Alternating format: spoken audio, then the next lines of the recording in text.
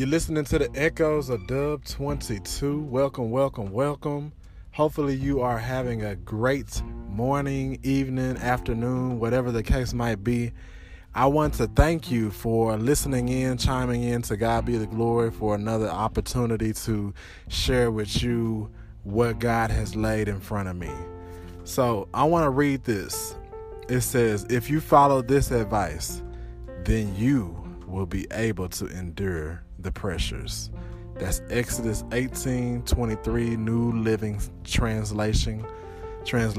I want to talk today about choosing your battles wisely. Choosing your battles wisely. If you have any kind of like discipline, or let's say you have a background of military, you know it's a mistake to try and fight on too many fronts at once. That when you're spread out too thin, you're vulnerable. Even those people who are strategic and they like to play video games, whenever you're playing those first-person shooter games, you know it's not wise to spread out too thin. Then you'll be vulnerable to the attack, to the enemy. And the same is true in life. To avoid any kind of unnecessary stress, you must refuse to let every little thing upset you. In other words, choose your battles wisely.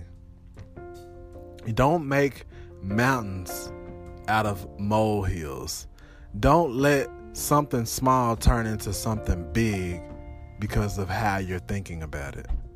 Before you devote your time, your energy, and emotion to an issue, ask yourself this: how important is it? How much of your time, your effort, and energy is appropriate to tend towards it? And try to have the discernment. Try to ask God for discernment on what really matters and focus on those things. Learn the difference between major and minor matters. So Moses in this text, he was becoming exhausted because he personally tried to handle every little problem, every little dispute, and every little crisis that came along to him from the Israelites. Can you imagine that? What if you, not only did you have to handle things in your own household, but you had to handle all the affairs of a city and all of the people in their city and all of their families and all of their situations or conflicts? And that's a lot to deal with. It's a lot just to deal with your own stuff, let alone your family, and let alone somebody else's family. So that's what Moses was doing here, and he was becoming exhausted. So perhaps he thought he had to do so since he was the leader of the nation. You know, we all have things that we're called to do in life. We all have special projects that God has gifted us to be the leader or in charge of, or have some kind of leadership in it. You know, you don't have to actually be the head man. You could be the person behind the scenes leading the charge. A lot of people are involved with the movie. That's why at the end of a movie, it's a long period of just showing credits. They're giving credits to people who are stuntmen, people who were co-executive producers, people that did the lighting, people that were makeup artists. These people are leaders in their own field. So what if they tried to do the whole movie? What if one person tried to produce and do everything of a movie, for example? That's a lot. Like, they tried to act, they tried to produce, they tried to do the lighting, the background scene, tried to do the recording. That's a lot. That's what Moses was doing right here, so you can understand. He was trying to basically do everything. And that wears you out. And sometimes we do that in real life. So thank God for leadership that was put upon his father-in-law. His father-in-law said to him, you take care of the big things and leave the small stuff to someone else.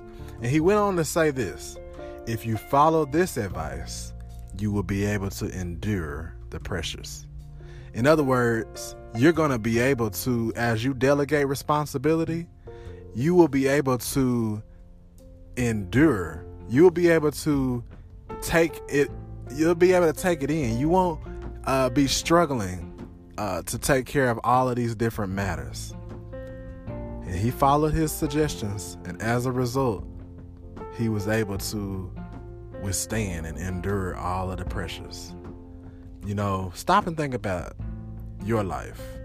Your life has plenty of stress, strain. So why add more if you can avoid it? Why put more on your plate if you can't eat what's already on the plate? I like to tell my kids this.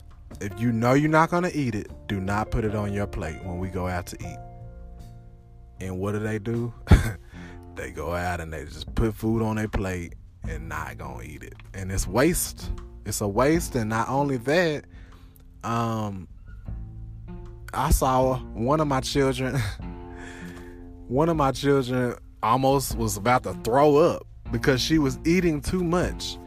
And when you try to put yourself in a situation where you're putting too much in you and it's too much on you, that stuff going to come out.